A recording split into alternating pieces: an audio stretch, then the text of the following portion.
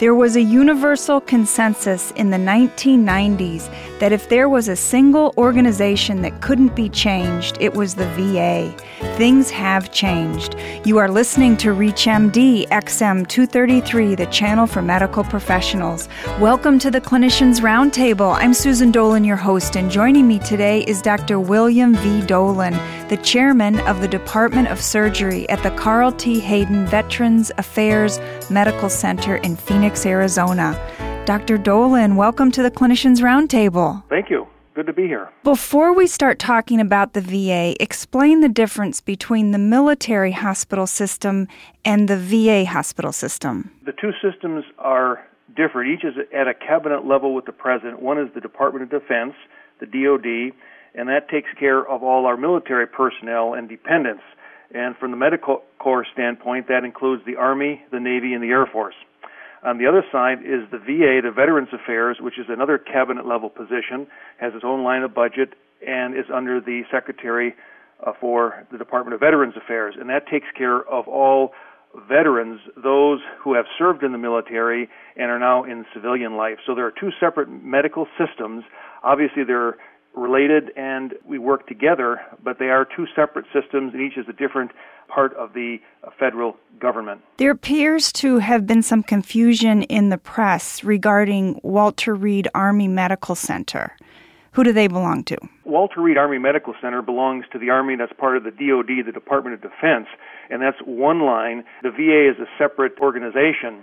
And again, it's important to stress that the controversy or the news coverage that was generated really was focusing on some of the outpatient facilities. One in particular was not in relation to the medical care, which remains very, very good in the military and at Walter Reed.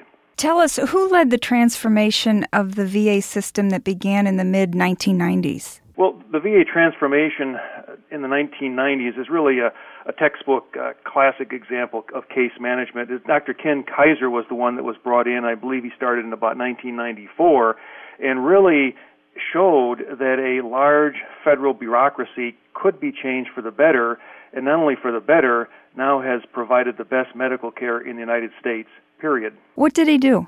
It was a number of organizational redesigns. I think the three main areas would be the primary care model, performance measures, electronic medical record. So number one is the primary care model, and the VA has done this, I think, very well. Patients go to the primary care physician, primary care provider, and that individual is the one who guides the therapy, does all the preventive, educational, and basic care areas, and then refers for specialty care. It's an integrated system, and in the VA, since our patients stay with us pretty much full time, it works very well. So that's the primary care model, number one. The VA's done it superbly well. The second area would be the performance measures. I don't know of any other healthcare organization that measures outcomes and performance measures better than the VA. We measure both acute and chronic care issues, prevention, other logistical issues like waiting times, things of that type. So every month we go over dozens of different performance measures that help us track and make sure we're doing the right thing for the patient.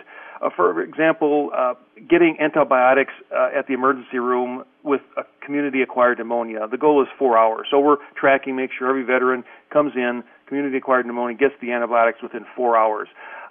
Things of that type that really are indicators of the quality of care we're giving and that we're measuring these constantly. So that's the performance measures. The third element, I think, that really contributed to the tremendous success of the VA transformation is the electronic medical record. We've been with the electronic medical record for about 7 years now, and I think it's fair to say probably the most sophisticated EHR, electronic health record, in the world. Everything we do is electronic. There's nothing paper. And it's easy to read, it's dated, it's timed, it's clear, you can get it. We can pull up records from veterans. If they're seeing us in Arizona, they come from New York, we can pull them up in a matter of seconds. So the veterans that were, for example, in New Orleans at Katrina, those records were not lost. They can just be pulled up in a matter of minutes from a different storage site. And I think the electronic health record has just been a tremendous asset. One particular example that's fascinating is the issue of medication safety. Since all the orders go in electronically, And for example, at the VA prescription accuracy rate is greater than 99.997%. And that compares to roughly, I believe, 3 to 8% of the nation's prescriptions that have some error that are done on the paper system. So it's almost 100%. But those are some of the benefits of the electronic medical record. So in summary, it's really pretty much primary care model that we're using, the performance measures to monitor the care we give our patients, and thirdly, it's the tool to keep it all together, the glue, if you will, of medical information, the electronic medical record. How is the VA's approach different from the private sector? Our approach really, I think, is based on the words of President Abraham Lincoln, caring for him and her who has borne the battle. We take care of our nation's heroes, and our motivation is to give the best care in the world to those who have served us, to those who have put their lives on the line for you and me to keep us free, and it's a different philosophy. The primary care objective, or at least in terms of in the private sector, certainly for profit organizations, is the bottom line, making money. That's not our primary objective. I know of no other medical system in the country that goes out after the homeless veterans, or that goes out after those who have drug problems, alcohol problems, or mental illness problems. The VA has an active program for all of these categories, people with these kinds of difficulties. So I guess our motivation is really one of serving those who have served, and certainly finances are important. We try to be good stewards of the resources. We try and do things economically, efficiently, but money is not our primary motive. And certainly in the for-profit sector, that is one of the driving, if not the driving force for for-profit organizations. And there's a big difference there, I think, in the approach to the patient. If you're just joining us, you're listening to the Clinicians Roundtable on ReachMD XM 233, the channel for medical professionals. I'm Susan Dolan, your host, and joining me today is Dr. William V. Dolan from the Carl T. Hayden Veterans Affairs Medical Center in Phoenix, Arizona, discussing the transformation of the VA. Dr. Dolan, what are the special needs of veterans? Our patients have many of the same needs as everyone else. First of all, many of the veterans we're serving are older. I think they have many more illnesses than the average patient in the private sector. For example, diabetes. I believe our diabetes rates are about double the private sector. And so we have patients with a fairly complex medical background. And, for example, from the surgical standpoint, where I come from, we measure a lot of things by the ASA, the American Society of Anesthesia classification, and from 1 through 5, and our patients tend to be generally much sicker based on these scores. So it's an older, more elderly population with more comorbid medical problems. Many of our patients fall into that category. The new issues we're going to be facing are those for the younger veterans coming in, those who have served recently in the military, Operation Iraqi Freedom, Operation Enduring Freedom, those who have served in Iraq, Afghanistan. And one of the big pushes now is to really vigorously jump on to things like PTSD, post-traumatic stress disorder. So addressing many of the stress-related problems that veterans are facing when they've been over in these very difficult combat zones in these hostile environments. Another area would be the traumatic brain injury, TBI. And as we know, these diabolical IEDs, improvised explosive devices that are being used in the Middle East, are devastating, these blast injuries. We must address these issues as well. So traumatic brain injury for those veterans that have suffered these terrible injuries are also receiving high priority because it is a challenge, and it's a different type of trauma that the average civilian trauma center would be facing. How is the VA dealing with the increasing number of Iraq vets? Well, interestingly, at least at our level in surgery at the VA in Phoenix, we haven't seen large numbers. I think we will be slowly seeing an influx of those who are coming to us for routine care, and as that number increases, those leaving the active duty, the Guard or Reserve, there will be increasing the numbers, I believe, in the next 5 to 10 years.